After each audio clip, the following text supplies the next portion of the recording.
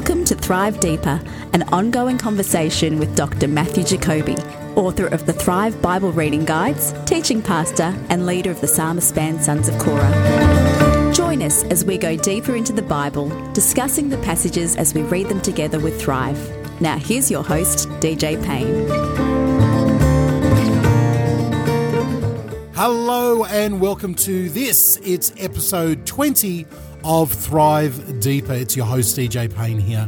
And thank you for tuning into a very special episode today.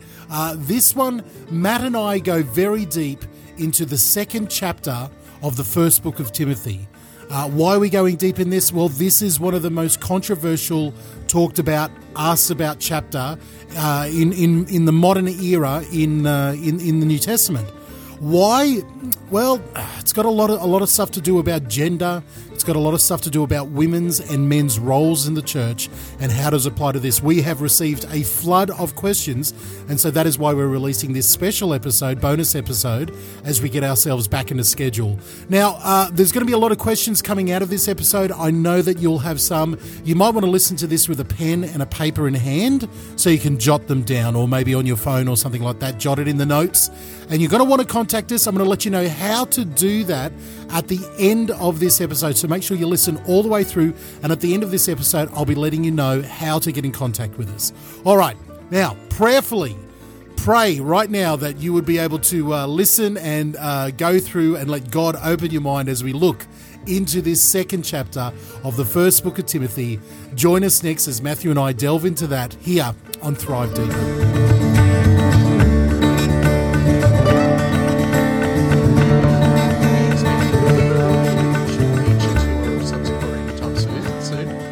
No, there's a bit of a break, actually. A bit of a break. Good. Until, I think, Easter or something. So, oh, really? Yeah, it's a long break. Now, usually when there's a long break like that, means that there's another album coming. Yeah, we'll chip away at. I was going to say chop away at something, but chip away.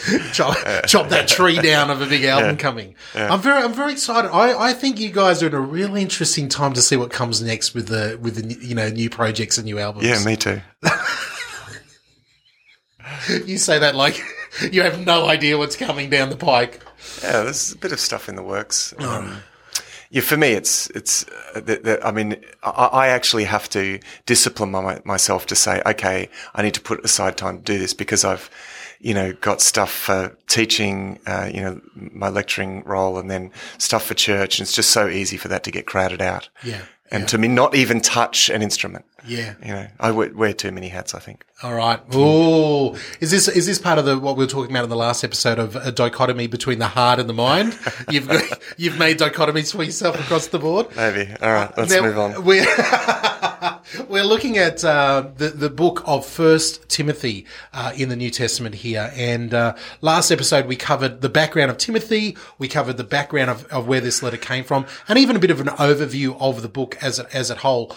But I think on this episode, and I think we need to do a bit of a deep dive in some of the issues, some of the red flags that people have been raising over this book, and there's so many different angles to talk about it. Yeah, namely the infamous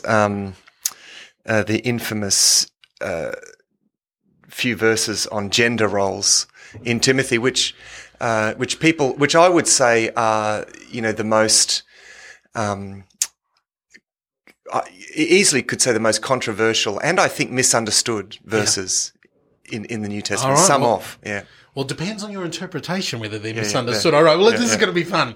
Okay, let's get into it. In chapter 2, and this is a theme throughout both letters of these particular women in the church. But there's also, he talks about old men and other teachers and everything like that. But there's this theme here with women, Paul talking about the women in the church. So it starts in verse 8 where he says, "Therefore I want the men everywhere to pray, lifting up holy hands without anger or disputing." Because obviously there was a lot of anger and argument over the teaching that was going in there. And now we get into it. "I also want the women to dress modestly, with decency and propriety, adorning themselves not with elaborate hairstyles or gold or pearls or expensive clothes, but with good deeds, appropriate for women who profess to worship God. And then he goes on in verse 11, a woman should learn in the quietness and full submission. I do not permit a woman to teach or to assume authority over a man. She must be quiet. For Adam was formed first and then Eve, and Adam was not the one deceived. It was the woman who was deceived and became a sinner. But women will be saved through childbearing if they continue in faith, love, and holiness with propriety. All right. Now, we should have said this beforehand. Trigger warning for all of our beloved feminist listeners right now. They're going to be very, very, what is going on? If you've never read this before and you're listening to this, all right, deep breaths. Yeah, it's obviously, it's very difficult actually to not read this through the lens of the abuse of this. And I've been struck by that as I have read this again in our time and in our place. It's so politically incorrect. It says so many things that are politically incorrect. Now I have this, in a way, like I get what the reaction is to, and I think that's valid, but I feel sometimes that the whole obsession with political correctness means that we just don't even allow ourselves to take on board what is being said here. That I feel we can almost be slaves to political correctness, so we just shut down and don't think anything beyond what we think we're allowed to think. So I'd ask us to just be a little open-minded with this. But I was also struck by how, because of associations, and I believe that there is an abuse here of male roles. The whole idea of male roles in relationships and in communities has been so abused over the last 2,000 years, that it's almost, I wonder if it's ever going to be possible to really, to read this without that behind us. It's like to take, as an example, take an ordinary word that becomes a swear word, and I'm not going to give you an example. Yeah. But where originally it could have been a perfectly legitimate word, but just becomes at some point, becomes a swear word. And so you can't say that word without offending someone. And I feel like these verses have become like a swear word, that as soon as we say them, it just has this impact, this shock element. And I mean, what we really need to do is get inside this, which we will in a moment. Okay, so there's that initial shock. As we talk about the big culture picture here, Matt, because I think what you're talking about largely is the culture that we live in right now and that we're speaking into. But let me also say that I think the overwhelming majority of human beings alive right now would have no problem reading this culturally. I would say the overwhelming majority. It is the minority of Western culture around the world that has issues with these gender role models, whereas most other cultures from other different countries, and dare I even say it, other religions that would be reading this would go, of course, hello. And one of the reasons that that's possible is actually because of the affluence of our culture. Yes. It's the unusual level of affluence in our culture that puts us in a slightly different position, doesn't necessitate the kind of things that would be needed in other cultures. Yeah. But also the time. Like if we jumped into a time machine and went back 50 years, just 50 years, most people in a Western culture would read this and go, yeah, of course. Hello. Yeah. And so I'm getting really pinpointy here and saying that for us right now, it can be, whoa, what is going on here? Yeah. But I think a lot of people would feel like, this is just taking us back to patriarchal. Yeah. But the thoughts straight away go to the abuses of that. And this is what I mean is that there are so many abuses of this that it's difficult for us to view this in a positive way. So I think what we need to do is perhaps if we start broad, let's just start with a broad snapshot. Yeah. Of the biblical view of gender. But let me also just say, for the sake of argument, for history's sake, the abuses was the exception to the rule. That this model through the last 2,000 years of church history have been widely, generally worked, and there hasn't been abuses in it. But as you're using the word abuse, which is a pretty heavy word there. And so I could see the abuse of this type of gender role. Yeah, it has happened over the years, but I don't think it's I don't think that's the norm. Are we splitting hairs here, or what? Yeah, possibly. Define what you mean. I think in some ways it has been the norm in that, we're imperfect people and just the way that it has been popularly perceived. For example, even going back to the Victorian era, in which women are virtually seen as a commodity, as the possession of their husband, for all intents and purposes. I mean, it's interesting because Victoria, we talk about the Victorian era and she was the queen, and yet, to me, this gets it's interesting in a lot of the fiction that comes out. I mean, I know fiction is fiction, but a lot of the fiction that comes through, classic, George Eliot and Charles Dickens and Jane Austen and these classic writers, as well as French and Russian writers. And I've covered a fair bit of this material. And one of the interesting themes in all of this is the sort of plight of women and the popular view of womanhood and the status of wives compared to husband. Yeah. And in none of it do I see a reflection of the intent actually of what the Bible teaches of gender. I just see what I've called really an abuse of that, and not really what was intended. I think. So do you see that coming out of the church, or do you see that something that's happening in culture and the church is over here? Well, it was like a lot of bad things in the last, if in a dominantly Christian culture you needed to justify something, well, you justified it by the Bible. Okay. And so there are plenty of bad behaviors and bad things that have been justified with respect to the Bible, not because the Bible teaches it, but because people, wanted to live that way, and so they've found the justification that they wanted. All right, we could travel down this pathway for a while, but we're getting again already. We're just getting stuck in the weeds. Let's get into it. Yeah. So I suppose my point is that these abuses have called forth a very valid reaction and an emphasis on the equality of men and women, and I think that's a wonderful thing.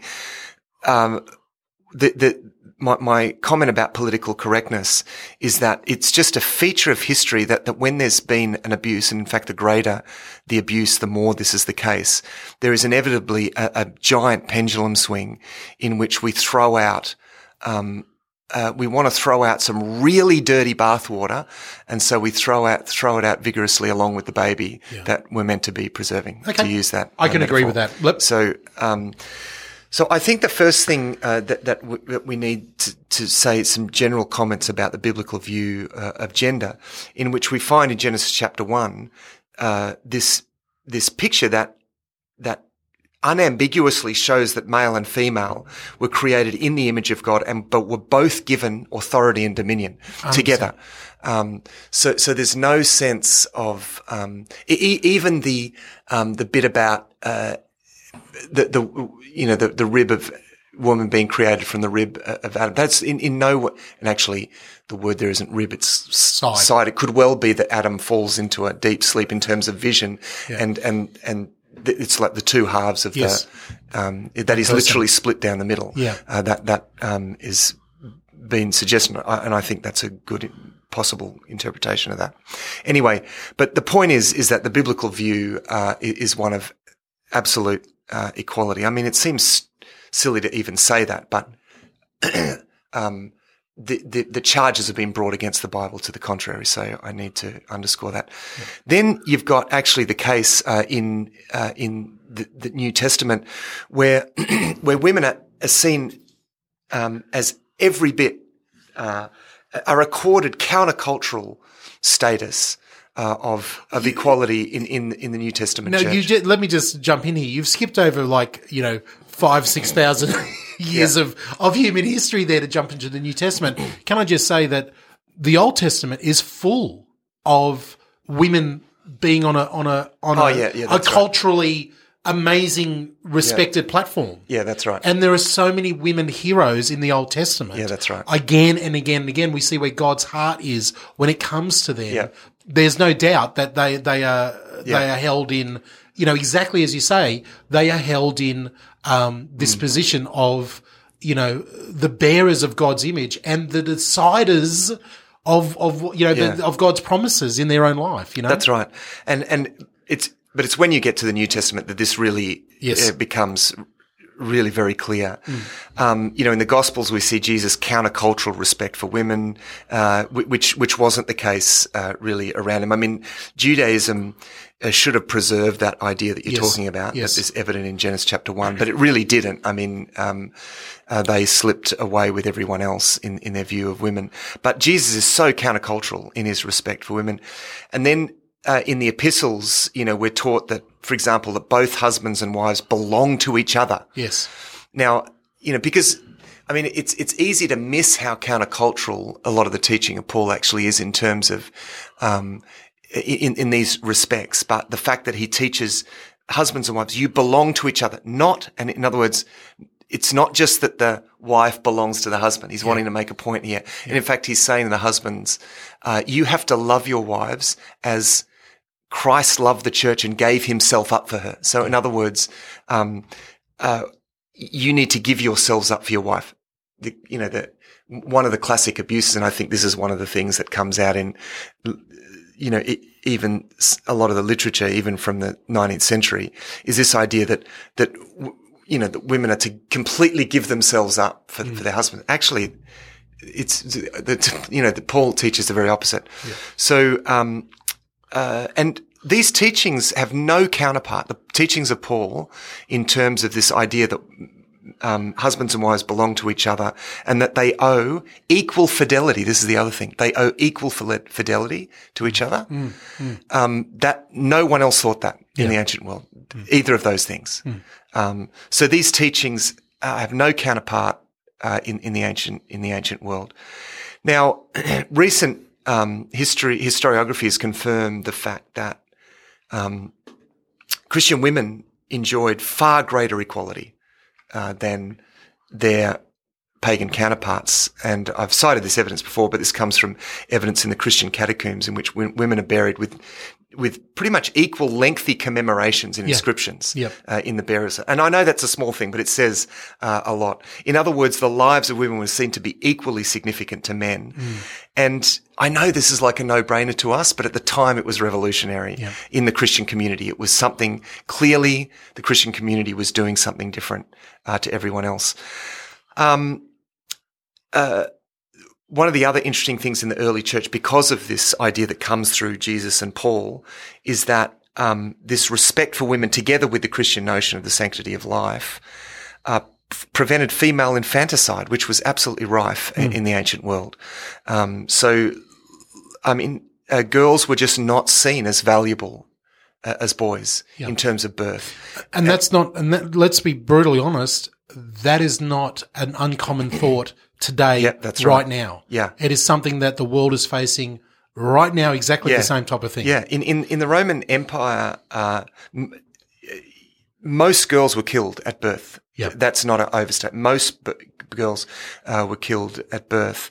And this meant a shortage of women in society. And so the early church was completely different to this. In fact, this has been cited as one of the reasons for the incredible growth of Christianity as opposed to paganism, because they didn't kill, because so many women were killed in paganism that weren't in the early church. And again, this is because of this high value. You see this in positions in the church. Women had positions of responsibility in the church. They were seated at the same table. They're recorded in the writings of Paul. He greets them all equally along with men. You don't get this when you read the letters of Cicero and Seneca and other, letters from this time. You wouldn't even think that women even existed. And yet in the writings of Paul, that they're recorded equal honor. All of that to say that, the idea that the New Testament has a lesser view of women in any respect is actually completely false. Yes. And that both the New Testament and the fruit of the New Testament in the early church bears out the fact that they actually took a completely different countercultural direction when it came to women. Now, society and human beings, our nature being what it is, drift backwards. And that actually is what happened, is that, the church drifted back through cultural pressure, into a view of women, I think that was more denigrating. Not everywhere, and I think you made the point for it. Not everywhere. Now, when you say the church, you're talking about the last 2,000 years of history. Yeah. Okay. So Christendom. Yeah, Christendom, really. Yep.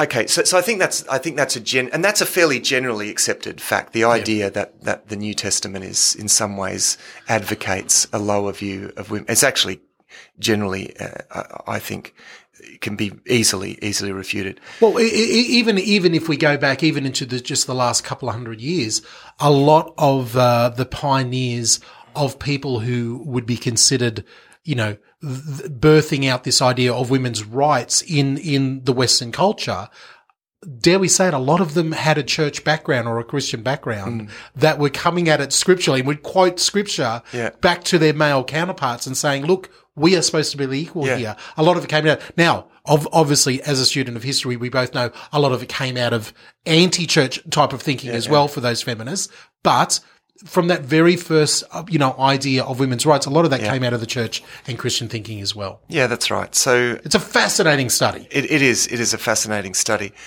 So when we get, and of course, where this is addressed in the New Testament, where there are passages like this one in 1 Timothy 2 that I'm going to look at now, often the issue is that there is this newfound kind of freedom that women are enjoying in the Christian community, and it's almost to the point of overkill. And I think there is some sense of, hey, we need to be a bit sensitive to our culture here as well. You know what I mean? Like,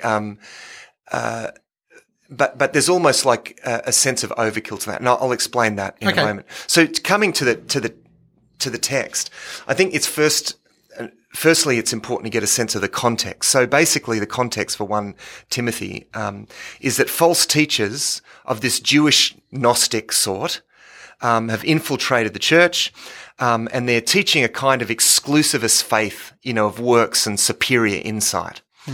They've infiltrated the church they've mainly infiltrated the church through the wealthy women in whose homes the church met, who, being generally uneducated, have fallen prey to these ideas. So Paul's going to ask them to respect church roles and observe boundaries in their freedom. So there's an issue of false teaching here. That's clearly, now we've recognized this in Timothy, this is the big issue.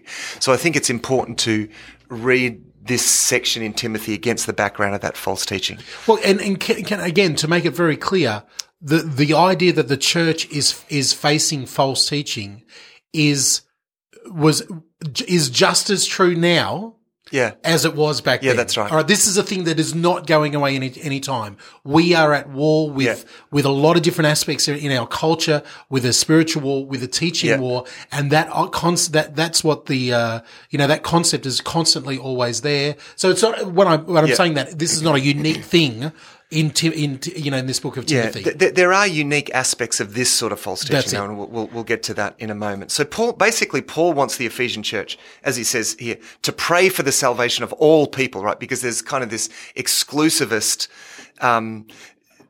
teaching of superior insight and aesthetic lives, and that really shut out people. And Paul's saying, I want you to pray for the salvation of all people. And, while they're praying, they have to do it in the right disposition, not colored by anger or disputing, but characterized by holiness. And he wants, because it seems to have been a lot of disruption. He wants unity here, actually. And so, he doesn't want, disruption even through improper dress and emphasis on externals, he alludes to that in this practice. In speaking, about women and the disruption of the church, Paul adds that they're not to seek roles that would place them, in positions of authority over men. Now we'll get into this, in a moment. And then he enlarges on the type of person types of people who he does want in leadership. Yeah, and that's chapter 3. Yeah, that's chapter 3. Yeah, where he says, listen, if you desire leadership in a church, it's a good thing. Yeah. Don't, because again, he's going to lay out some pretty heavy rules, and people will go, who wants to ever be in leadership of a church? And he says, no, it's a noble thing, but here's all the qualifications for you, and this is what you need. That's right. But that comes, as you said, that comes in chapter 3. Yeah. So verse 8, he says, I desire then that in every place the men should pray, lifting up holy hands without anger or quarreling. So he's saying, guys, stop arguing, especially while you're praying. Like it's hard to imagine this, but they're arguing even while we're... I can imagine. I've been in church congregations where a prayer time has turned into a theological battle. Yeah, that's right. Dear God, I thank you that I'm not like Matt Jacoby and I hold those false teachings, That's right. Exactly, yeah. And then he says, likewise also that women should... This is I'm reading from the ESV. Likewise also that women should adorn themselves in respectable apparel, with modesty and self-control, not with braided hair and with gold or pearls or costly attire, but with what is proper for women who profess godliness with good works. So it would appear here that the women are dressing immodestly to the point that's causing disruption. Okay. Yeah. And there's two levels of immodesty there.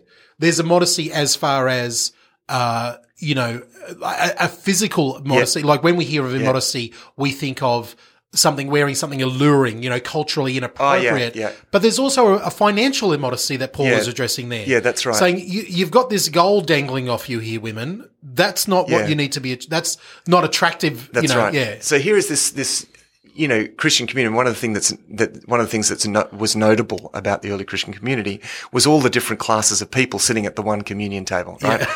Like poor, rich, slave, free. Everybody. Now you've got women then parading their wealth. This is the problem. Yes. It's, as you say, I think he is meaning all sorts of modesty, yes. but the one that he cites is modesty around wearing really expensive clothes. Yeah. Now, one scholar points out that clothing in the ancient world could cost as much as 7,000 denarii, which equaled more than 19 years' wages. Wow. For an average day worker. So this is the kind of difference, actually, the rich-poor difference in the ancient world. I mean, really rich, so that you could actually wear something that it would take someone that costs as much as 19 years worth of wages for a day worker. And that day worker's sitting there. Yeah. And we think this is the bit that we don't sort of have in our heads in our culture. Other cultures still have this today, but that class system is pretty much gone for us as Australians, for Americans as well. There's still a bit of a class system in the UK, but not to the level of degree that we're talking about what's happening in ancient Rome. That's right, not to this level. And he's saying, come on, don't flaunt this. We're going for unity here. And this is causing disruption, right? This is this competitiveness and showing off. And so this is the modesty that he's calling for.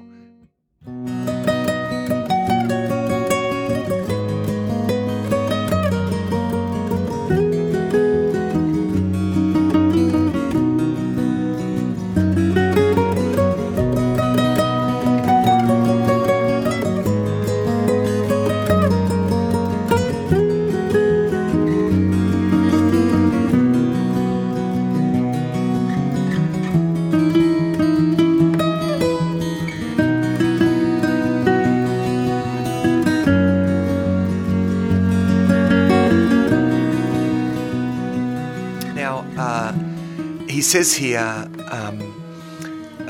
let a woman learn quietly. Now, this is the thing that when we get to this, it's like, oh, great. Well, it's how patronising is that, you know?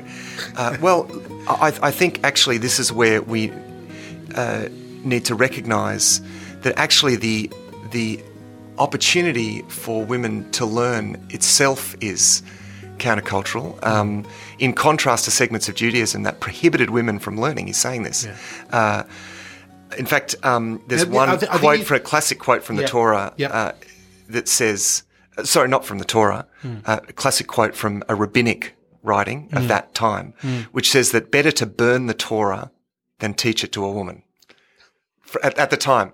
Now, so he's actually, he's asserting the ability and value of women's education. So let them, let the women learn. And again, let's make it clear, like in the religious Jewish life, and again, there were similar practices in a different way, on a different, the different end of the spectrum in, the Roman and Greek mystery religions around there, how they held, the gender views. But for the Jew, it was, the men were allowed to go into the worship area where the women weren't even allowed to be there for this type of teaching. Yeah. So there was definitely massive gaps and the church. This is where like you say, the church was so revolutionary. You're all at one table. We all want you to learn what you're all supposed to learn together. Yeah. But we have a particular issue right here for this one. So, I mean, the background issue, again, we need to remember that the false teachers have taken hold of these matriarchs in the church. They're taking advantage of the fact that there is this newfound equality within the church, and women have these significant positions in the church, and so they're getting in through them, and so they're kind of railroading things. They've got these new views, and they're pushing these views, and Paul is just saying, listen, put a lid on it,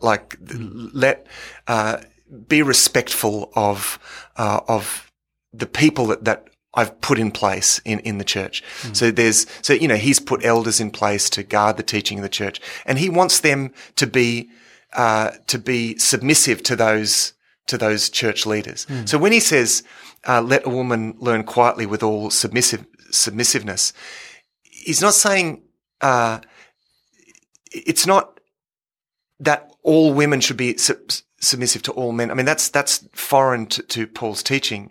It's more likely here that he means that they're to be submissive to a certain group of men, in this case, to the leadership of the overseers in the church. It's like, because this is the problem in the church.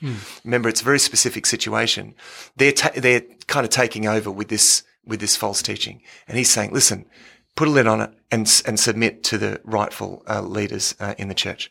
So that's then he goes, verse 12. He says, I do not permit a woman to teach. Let me just talk about that for a moment. So there are some contextual things going on here.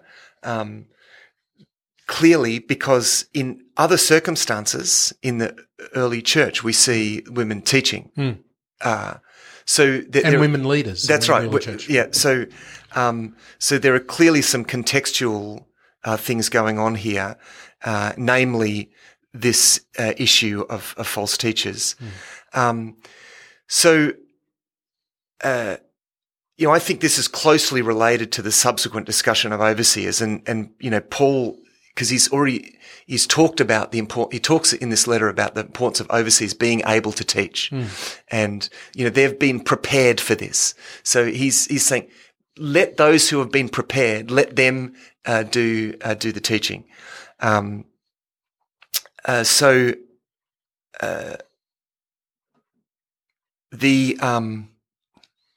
He goes on to say, Yeah, sorry, what were you? I was going to say, I've heard somebody teach around this verse that this issue of having teaching or assuming authority, yes, it is about the eldership, but also has it got something to do with the husband and wife relationship? Is the man that they're talking about in here the husband of their, or is he getting into talking about actual husband and wives as well? Yeah.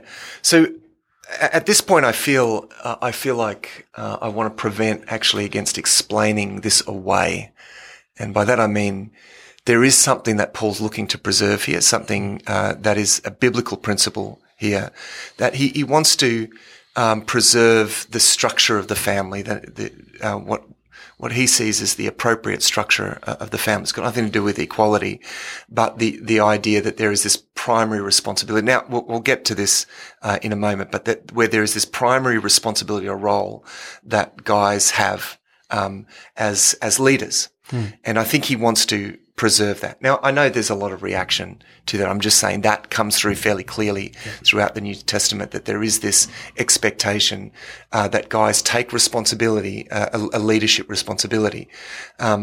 So he says here, I do not permit a woman to teach or to exercise authority over a man, rather she is to remain quiet.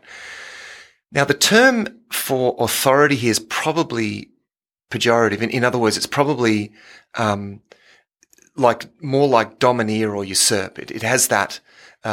He's saying, I don't want you women to usurp the authority of appointed men who are leading this church. Mm-hmm. So the word rendered to have authority, authenteo, means to have mastery of, or more colloquially, as it's used elsewhere, to lord it over. Yeah.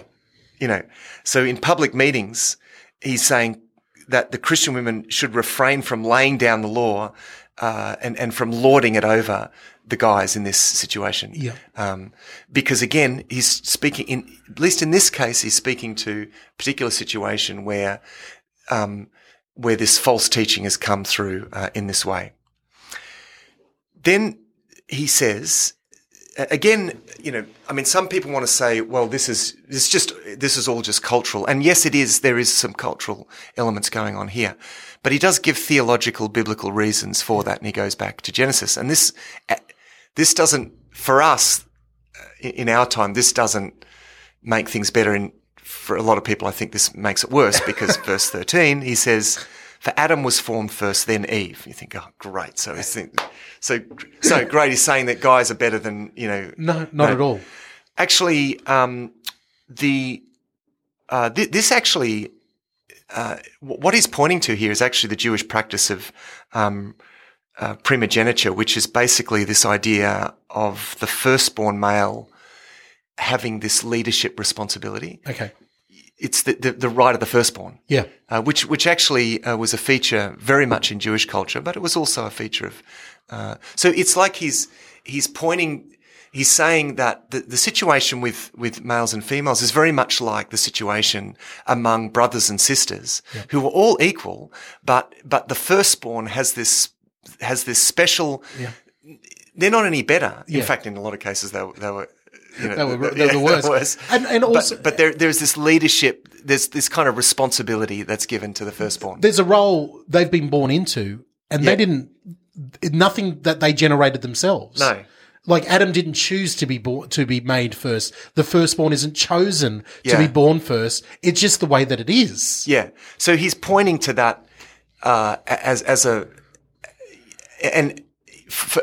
Jewish person, he's illustrating this by pointing to this idea of primogeniture, I think, where he is saying, and I think it's a really good, I think it's a good reference here because it underscores the fact that just like among brothers and sisters, the firstborn is not any better, or it's not about inequality. It's just about that happens. Someone has to have this role, and this is the role. And so he wants to say, well, there is a role of spiritual responsibility, and it's not like that really is what it is. It's a role of spiritual responsibility. It's like spiritual headship. It's not that the guy makes all the decisions and lays down the law and no, that is all done together. This is about a sense of like a spiritual gatekeeper. Yeah. This doesn't apply to, every, that the guys have, because in the same way, we should recognize that leadership defined in the spiritual leadership, in fact, any sort of leadership in the New Testament is explicitly defined against the idea that it's some kind of lording it over. It's all in terms of service. Yeah, and sacrifice. Yeah, he who wants to be the greatest among you must become the least, must become like a slave. Yeah. And Jesus says that in terms of, who's going to be the greatest. Yeah. So this is the idea of spiritual leadership here. And this is where the distortion of cultural distortion comes in our minds, because we think, so the guy gets to be the leader and so he must be better and he gets to make all the decisions. No, that's not what leadership means actually.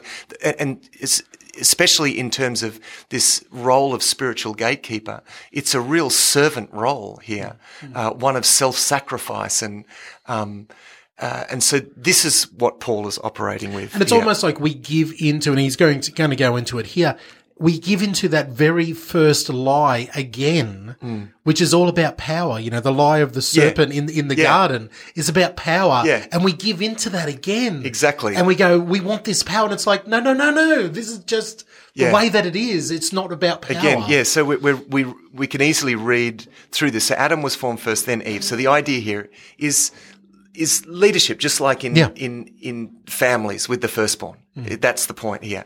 But then again, we think, leadership, that means that all the power goes to the guy. No, it's not. Because the authority, clearly from Genesis 1, the authority to rule over the earth was given to both, male and female together. And he reiterates that here. The fact that we are all sinners, came from the choice of the woman. Yeah. She had just as much choice as the man, right. So he makes that clear, I think. So, and then verse 14, he says, and Adam was not deceived, but the woman was deceived. So now what he is saying here is that he's pointing to the situation, I think, that is happening there. And he's saying what's happening here is just very similar to what happened, in Genesis. That there was a reversal of these roles, and it's like Adam was prepared and equipped to perform this role of spiritual gatekeeper. So the serpent comes through the woman. Yes, it's not that she is any less able, or because the man falls victim straight away. Yeah. In fact, interestingly, in the other letters of Paul, he puts all of the responsibility on Adam. guys. Because he says, Adam was not deceived, but the woman was deceived and became a transgressor. Oh, great. Does that mean that it's all her fault? Yeah, this whole thing of sin and death is because of Eve. No. Actually, Paul does the very opposite in his other writings. And he points to guys and says, it's all your responsibility. And that sort of, if you bring both of the teachings together, you go, okay, this idea of a couple working together as, the choice together that God sort of sees us as, you sort of get that picture from me bringing the both teachings together. It wasn't just Adam, it wasn't just Eve. They actually did it together, gang. And this is where the way that what he's doing here is saying that there was a created order that includes that togetherness, that the serpent or Satan in the beginning disrupted that natural order and turned everything on its head. And it's as a result of that, and when you read Genesis 3, it's as a result of that, in fact, that God says to Eve, as a result of this, you've really mucked the natural order up, and as a result of this, men are going to lord it over women. That actually is stated not as a good thing, but as a bad thing that's going to ensue because of the corruption of human nature. And then on the flip side of the coin, and women are going to desire, what the men have over here, type of thing. That's one of the curses. So this, like all of that, again, and that's the lens through. Often we read this and think that this is actually affirming that. No, actually, it's the very opposite. All right. Now, this last verse here in chapter 2, verse 15, about childbearing. Oh boy. Yeah. This to me is probably the heaviest of them all. Okay, so it says, yet she will be saved through childbearing if they continue in faith, love, and holiness with self-control. Now, remember, if we go back to the false teachings, remember one of the key features of the false teachings was this ascetic teaching where they were saying that marriage and sex and all of that is abstain from that. Yep. That you'll be lost if you do that. He's saying, no, you won't be. You can embrace sexuality in your femininity in childbearing, and you will be saved through it. It's not like you don't have to, because remember, so much of the letter has been trying to prevent against this idea that you've got to deny all of these natural things in order to be saved. He's saying, no, you don't. You will be saved through childbearing. So what he's not saying, tell me if I've got this right, or have I got it right? Is there a mystery in here where he's saying, because it's going right back to those. He's echoing what is happening in Genesis, very much so. So when he says women as in the womankind will be saved through childbearing, is he talking about literally bearing the child, or is he talking about women taking their place as that role in society? Where is he at here? Or is it both things? It's, I think firstly the specific of letting them, he's saying you don't need to do all of these complicated things and deny who you are. You can get married, have children, and you'll be saved. It's like just focus on the things that God is calling you to do, and you will be saved through that. And it's not that he's not certainly not saying that.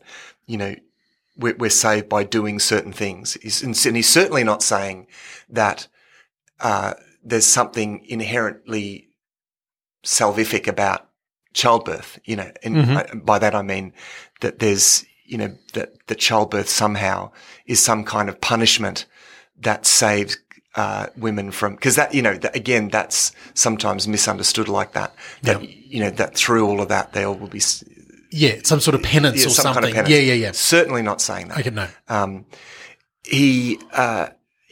I think he's got something very specific in mind here, and he's saying that through that travail and through them taking up their role, along with the other virtues that he mentions, that just be who God has called you to be. Yes, and through that you will be saved. That's really what he's saying there. And he's not saying that that you have to, this is the role and that's your job. And he's certainly not saying that. And for women out there who cannot bear a child or, who have chosen or been given the gift of singleness, you are somehow missing out. Exactly. Said clearly in the context of the fact that there were false teachers that were telling them, no, you've got to deny all of that now. Exactly. And it was a feature of this, certainly of later Gnosticism, probably has its roots here, that there is no, that gender is, it's like this,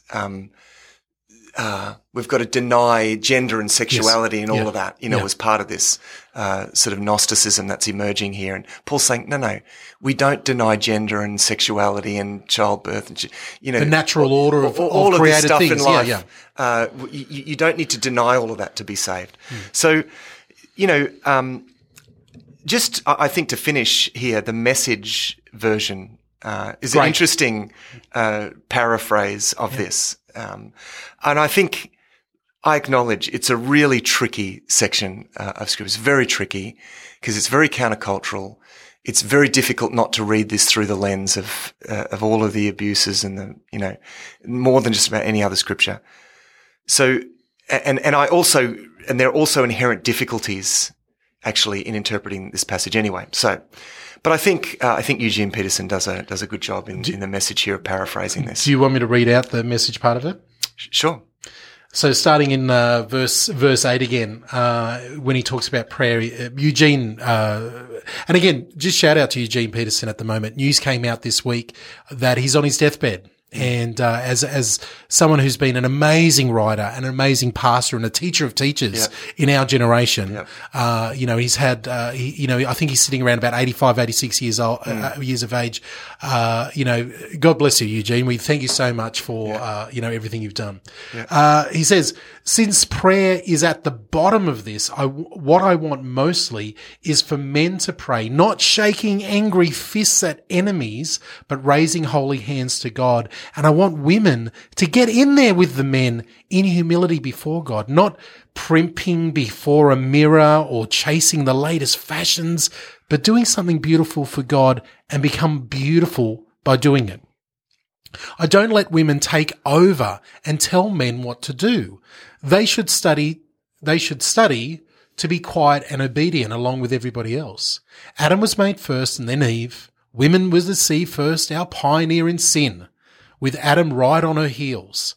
On the other hand, her childbearing brought about salvation, reversing Eve. But this salvation only comes to those who continue in faith and love and holiness, gathering into maturity. You can depend on this. I think he picks up the spirit of that's great. Of the text, and I think that's a really important thing when reading the scripture is getting the big picture and the spirit of what the text is trying to say. Yeah, that's great. That's great. All right, well, if you've got questions about any of that, do we want to hear questions about this, Matt? Have I put you on the spot? Well, look, I'm not sure if there's that much more I can say. I think whole books have been written about this, and it has sparked a lot of discussion. And well, okay, I'm going to end with this. Okay, I'm going to speak to the person now, especially the young lady who's hearing us talk, and still feels that inside. Yeah. Speak to her right now, and she's going, but Matt, how do you? What advice do you give? I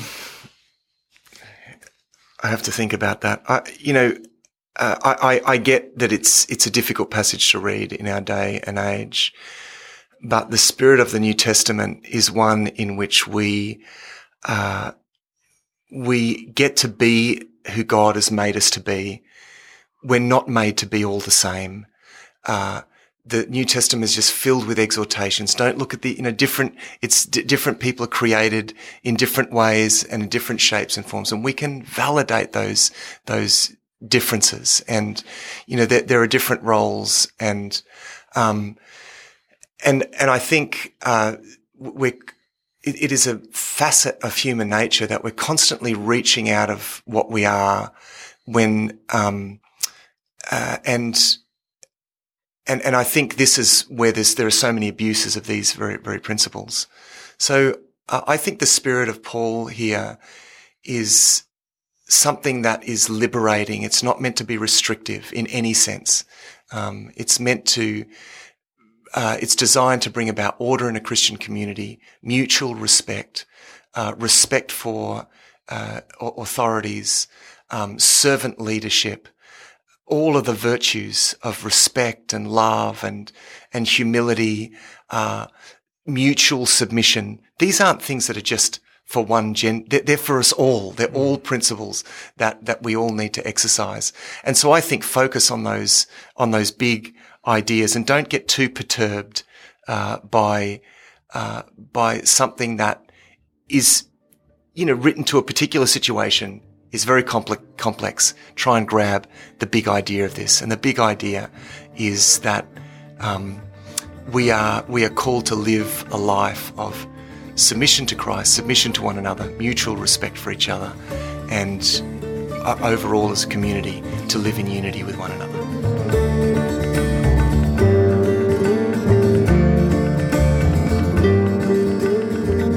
Oh boy, did you make it all the way through?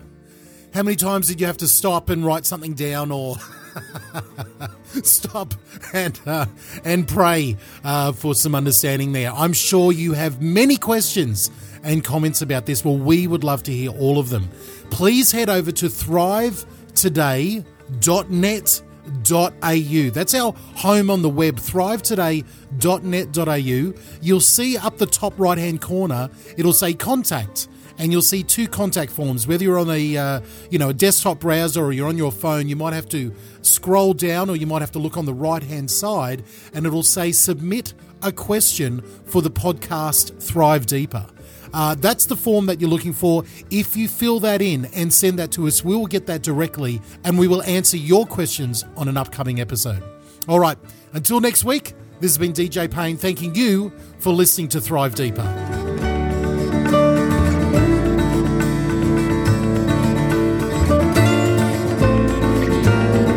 Thank you so much for listening to Thrive Deeper. We value all our listening community. If you are on Facebook, search and like Thrive Today page to get all of our latest updates. Our home on the internet is at thrivetoday.net.au. There you can subscribe to the Thrive Daily Reading Guide and contact us directly. That's at thrivetoday.net.au. Until next time, thrive.